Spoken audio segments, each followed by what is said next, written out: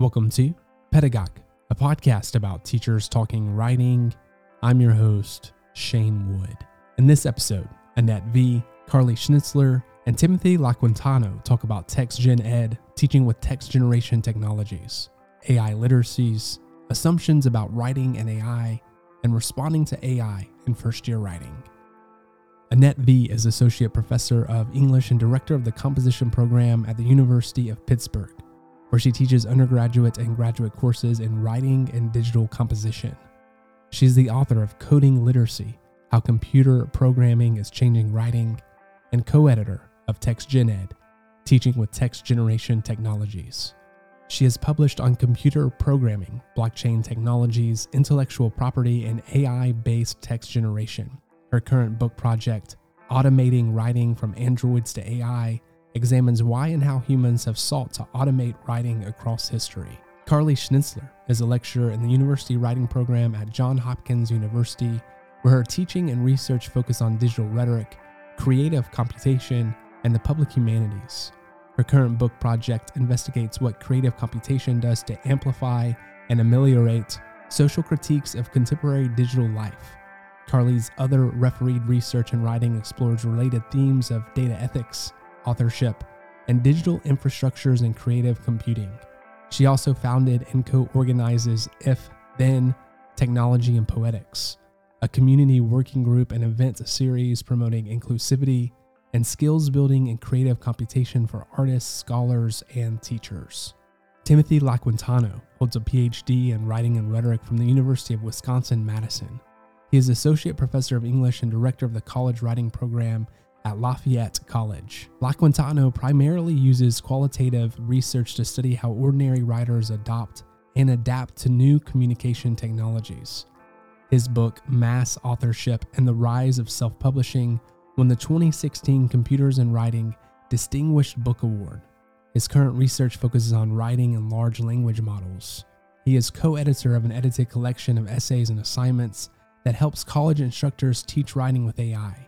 And he is currently conducting a qualitative study of how writers adopt and sometimes abandon generative AI tools. He has taught courses on writing with digital media, science writing, authorship and publishing, and machine-assisted composition. Through Lafayette's college writing program, he has been helping faculty integrate writing communications into their classes for the last 13 years.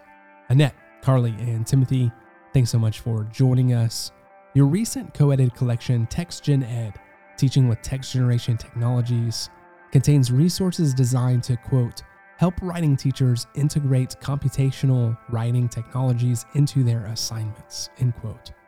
TextGenEd asks teachers to explore the past, present, and future of writing technologies, and to consider the affordances of AI literacy.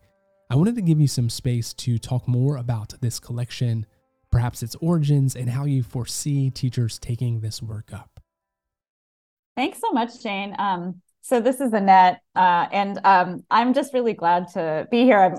I'm a big fan of your podcast, and it's a nice space to talk about things. And this is kind of related to my answer to your question about the origins of this, is that especially post-tenure, I've been really invested in open educational resources.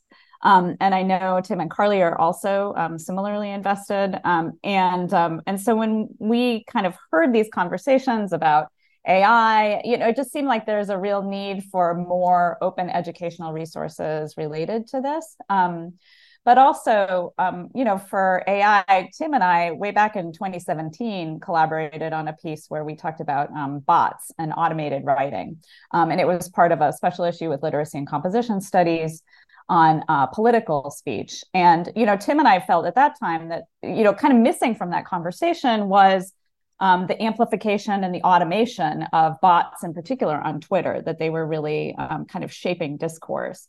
And so, since then, Tim and I know each other way back from graduate school. We had the same graduate advisor. We graduated from University of Madison. And we've had a kind of ongoing conversation about AI and automated writing and how that really shapes contemporary spaces of writing, which is, kind of central to our research. And so as we kept talking about it, we were kind of thinking then about, how do we provide a space where all of these interesting kinds of assignments that are happening can be consolidated? Because, a few people had published a few things about assignments, or people would share things on Twitter, or we'd hear about things. But where could we consolidate them? And we started the call for this prior to the launch of ChatGPT. So, we'd been thinking about this basically before everybody was thinking about this. And so, it happened to be good timing. But that was kind of the impetus for it. And, Tim and I wanted to do this. And then Carly had taken a class with me in the fall of 2021, a grad class about automating writing. And I just adore Carly and wanted to find another space to work with her. So it seemed like a really good space to work. And also in terms of open educational resources, I can't say enough good things about the WAC Clearinghouse. I'd worked with them on another major project about a Dartmouth conference in 1966. I worked with Lindsay Harding, who really deserves a ton of credit for putting this together and editing as somebody working with WAC Clearinghouse. And I just, again, like these are all people who I loved working with, and I wanted to work with them more on a kind of project that seemed really timely. So that's kind of, my take of what was necessary for, or the questions that this project was answering as a research and teaching project. Who did you imagine taking this collection up pre-OpenAI ChatGPT? Was that audience different at all? I'm thinking back to the origins of this collection and what took place during that time frame with the emergence and popularity of ChatGPT. How did that shift the nature, focus, and even the organization of this book? Yeah, I can take this one. But I think we were imagining, well, other writing teachers sort of invested in sort of process-oriented approaches to writing and teaching writing. And also, too, there is a pretty like lively and substantial community of creative practitioners and artists and teachers who have been using text generation technologies in their classrooms for like way longer than you may expect, especially if you're just sort of jumping into this conversation at the sort of ChatGPT moment in time. So the creative computation community is something that has been sort of nascent and around since like the 1980s, way before I was happening in academia. And it's a community that is really lively and bright. And so that was sort of why I was excited to join this collection with Annette and Tim, and sort of one of the main constituencies that we imagined kind of taking this work up. In your introduction, you ask, quote, which parts of the writing process can we cede to AI while retaining what we value about writing, end quote. I read this as what are we willing to give up as writing teachers or writing studies as a field when it comes to understanding writing, and what do we need to hold on to? So what's negotiable and what's not? I would love to hear you answer your own question and talk more about this question. It is a big question, and I want to give up bibliographic formatting. If I never have to write another bibliography in my life, I'll be ecstatic. I've been thinking about this, and especially with how I relate to my students and questions of whether or not this is going to make writing processes better, more efficient, worse. We just don't really have the studies to figure that out yet. One thing I would hate to see go is the kind of forced meditation that writing puts us in a position to do, right? And in two ways. One, whether we do our writing sitting at a computer or walking across campus or in the shower, right? It kind of just forces us in some way to kind of concentrate our attention on a particular topic or a particular argument for a sustained period of time. And likewise, if you look at the undergraduate curriculum where I work, there's also a period of time over the semester where students are not hopping from one topic to another from week to week, where they're kind of in a position where they have to consider developing an argument over the course of several weeks. And that's something that I would not want to see go by any means. But one of the things that I've been saying in workshops is that I think eventually what we're going to see is a fairly tight path that we have to walk to help students kind of augment their learning with these technologies without actively displacing it. I've been working on another research project where I've been interviewing writers. And there was one writer in particular who was developing a kind of curriculum to help adult learners work with GPT to write resumes and cover letters. And he had been using ChatGPT extensively for the past several months. And he already said, I'm worried that it's starting to become a crutch for me. It definitely greased his writing process. He said it made it easier. It eliminated, instances of writer's block that he used to have. But he already felt a kind of dependency on it. Now, I don't know whether or not that will be some sort of widespread concern.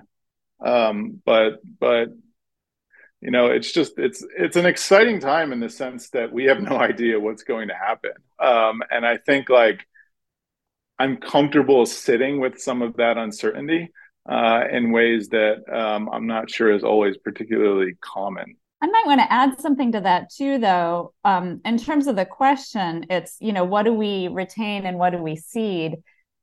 I think fundamentally writing is changing, and it always has been changing, right? Technology is built into the practice of writing. It's been changing the ways that we write for, certainly decades, but, hundreds of years, right? And so it's not like there is a finite writing that is a static thing, right? And so the other thing I think that this collection does, and this is to Carly's point about the kind of history for creative work in automating writing too, is that there's things that this kind of approach can add to the writing process.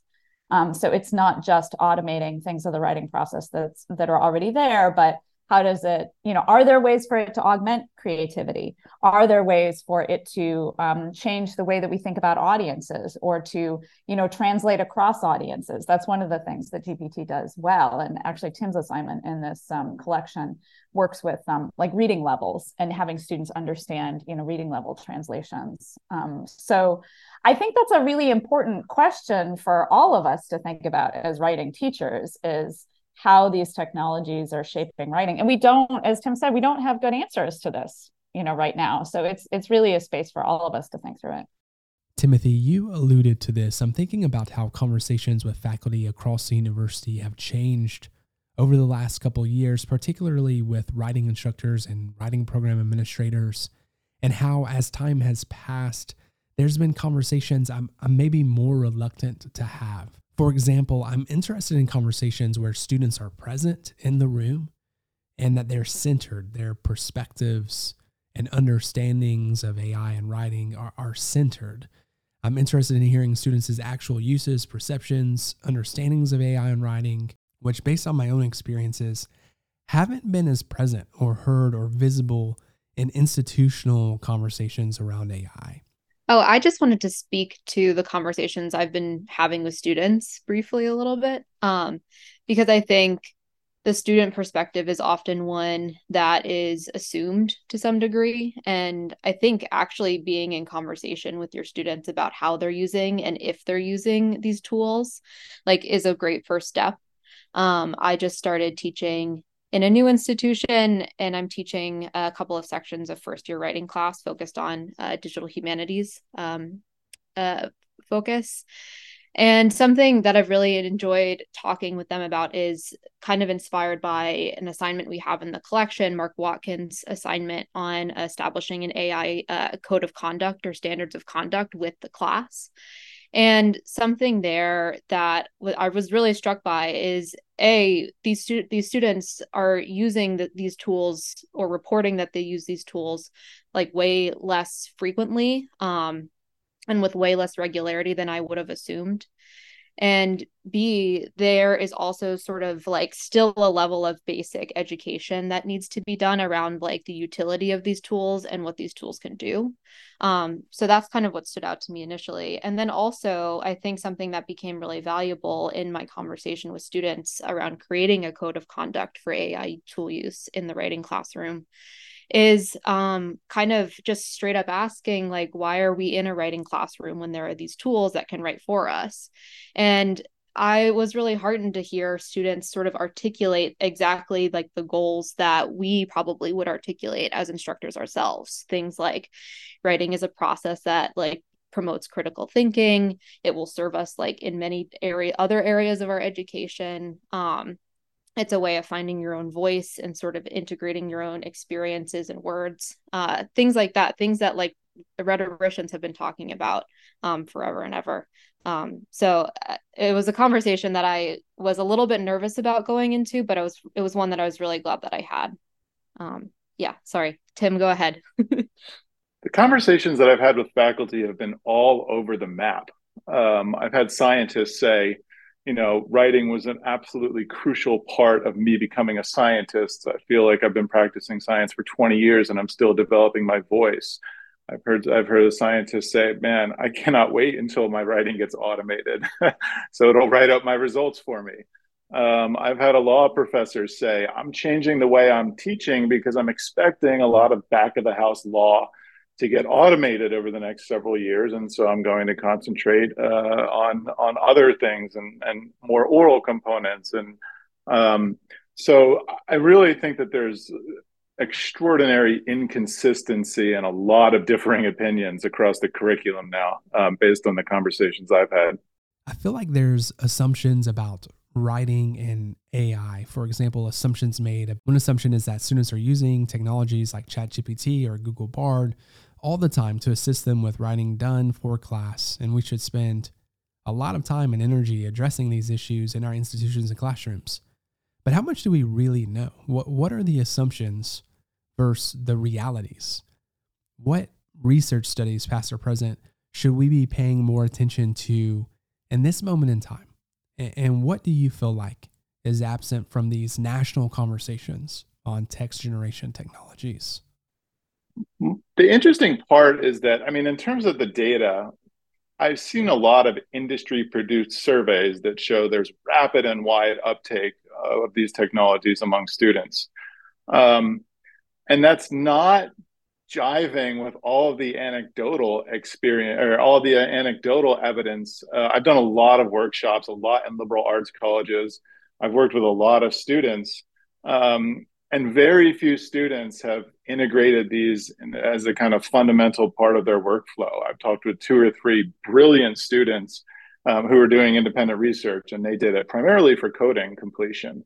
But there are a lot of students I feel like who have formed a kind of adversarial relationship with these technologies. So I'm working with them to experiment with them. I've read accounts of teachers coming in on the first day and their students say, yeah, I've seen it. I don't really use it. I don't know what it's good for. And that, and now we're talking about like, how good is our data? Where is it coming from? And, anecdotes are anecdotes as well. In terms of some of the best research, I've seen a lot of good stuff coming out of human factors conferences where they're getting really down into the nitty gritty of how writers are interacting with these. Now, they don't have the same kind of historical background to understand the evolution of writing as our field does. Some of the studies are very, very narrow. But in terms of experimental data, there are some good studies coming out that are actually showing kind of mixed results. In some cases, they show writers don't rely on these all that much. They still like to retain their own voice. Other studies are showing, writers will get lazy if they use these. So it's not a particularly extensive body of work yet, but it is emerging. So in terms of students, I love that Carly talked about students and having conversations with students. I think this is one of the primary functions of this collection, is that it gives moments and structures for teachers to have conversations with their students about AI that are, I think, generative, productive. I say generative, but that it gives a space for teachers to have these conversations, even if they don't necessarily feel comfortable with these technologies themselves.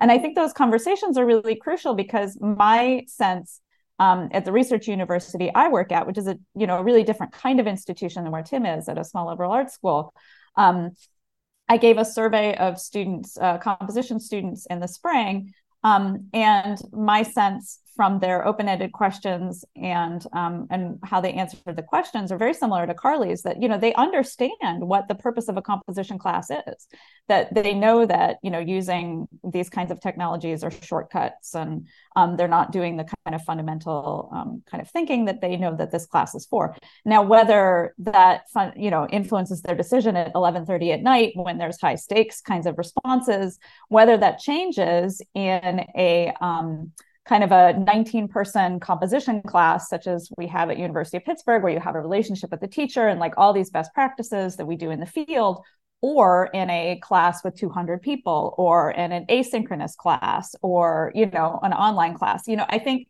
these are, Shane, you asked about research that we'd like to see. I think, I found the survey that I gave to my students just fascinating, and really important for understanding how our program should respond to this as a something that's shaping the landscape of writing, rather than just kind of pretending that nothing is happening, right? And I think that it's really going to depend on everybody's local context. So, more data on how students in different contexts, how are they using AI in community colleges? How are they using them in, first year versus seniors? How are they using them? There's like so many different ways that we can break this up, right? But the research is really necessary and kind of wide open. And I think having conversations then too, surveys, but also conversations about how students are perceiving writing and how their writing processes are changing and what they value about their writing process, I think is really important research that should be happening now. Annette, what were those surveys getting at, and how did your composition program respond to that information and data? Well, so this is one of the advantages of being the director of composition, is I can give the surveys and then I can actually do something about the responses. And one of the things that I did was basically share the responses in analyzed and digested form with instructors in my program. So, we have, at least 100 instructors in my program. And so, to say like, look, these things, for instance, when an instructor says, I don't want to introduce ChatGPT because I don't want them to learn about it, like that, that horse is out of the barn. The students all know about ChatGPT. Are they using it? Well, actually, not so much. They seem to be right now using it more outside of class than inside of class. And that's kind of interesting. Another thing that came out from the survey is students felt like it might make their writing process easier, but they felt like it might demotivate them to write. That's a really interesting response, and that could use, follow-up research. But that's the kind of thing that I feel like, I love the instructors in my program. And so, what we've done is we also received data that students overwhelmingly want a clear policy of AI, and they want to be able to have conversations about it. So, in the assignment that Carly mentioned about Mark Watkins' assignment, here's a space to talk about policy and then to implement policy. That's really important. So that is something I've advocated then for my program, for my department, actually for my whole university. And so it's really helpful to have that kind of data to say, like, no, Pitt students specifically are asking for a policy so that they can do the, right thing according to, their instructor's perception of the composition class. So I think this is why local data is really important, because you can get your own local data, and then, there's different IRB regulations for that kind of thing too. It's a lot easier to send it back into your program and actually implement, like, here's what our students are doing, Let's end here. Maybe each of you could take a moment and reflect on one chapter in the collection and share how you think teachers can take it up, or how it extends our understanding of writing. Yeah. So you asked earlier, Shane, about something that feels absent from these national conversations around text generation technologies. And I sort of referenced it in the beginning of the conversation, and Tim and Annette have too. But it's sort of this new conversation that has sort of a long history attached to it. And some of the assignments that I am, most excited to see in the collection and most excited to see adapted for future use are ones that aren't even necessarily using LLM powered tools, but are using some of these like older, potentially lower tech tools, things like Tracery and Rita.js and a variety of different Python libraries that do these sort of like lower bridge text generation. So Kathy Wu is a artist and a researcher out of the Brown Literary Arts program. And her assignment sort of locates our current moment of text generation and AI and all of that within sort of a tradition of found art and cut up art.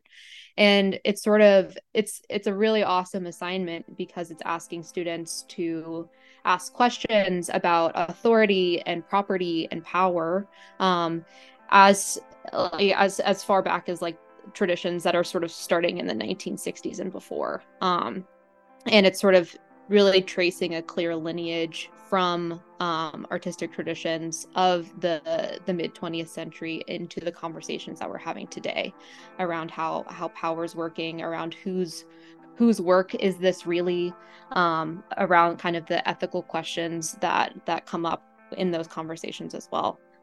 So check out Kathy's assignment. It's really awesome.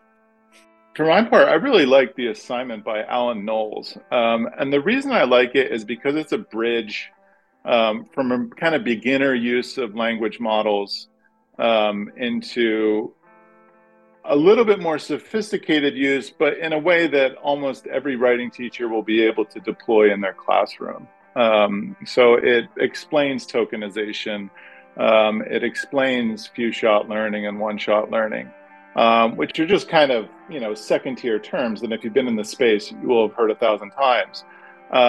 But for writing teachers who are just starting out with this and just starting to work students, it's one step beyond simple, like, let's prompt this. It's, okay, let's train this, and then let's analyze the output. He specifically uses a set of tweets to help train it, and then there's a rhetorical analysis done on the tweets to see what we could discover about how these tweets are operating. But I like it because it's a really good step from your first step into the space into step 1.5. Not too technical, but somewhat technical. So it's hard to choose, actually. There's so many good assignments here, but I can point to, for instance, Latrice Calhoun's assignment, which is one of those like kind of creative assignments. When I answered earlier, like, what are the extra things that this could bring to us in writing? And so she uses a kind of speculative frame where it's like spell casting kind of thing. And you can do it on your own, and then you can do it with the AI.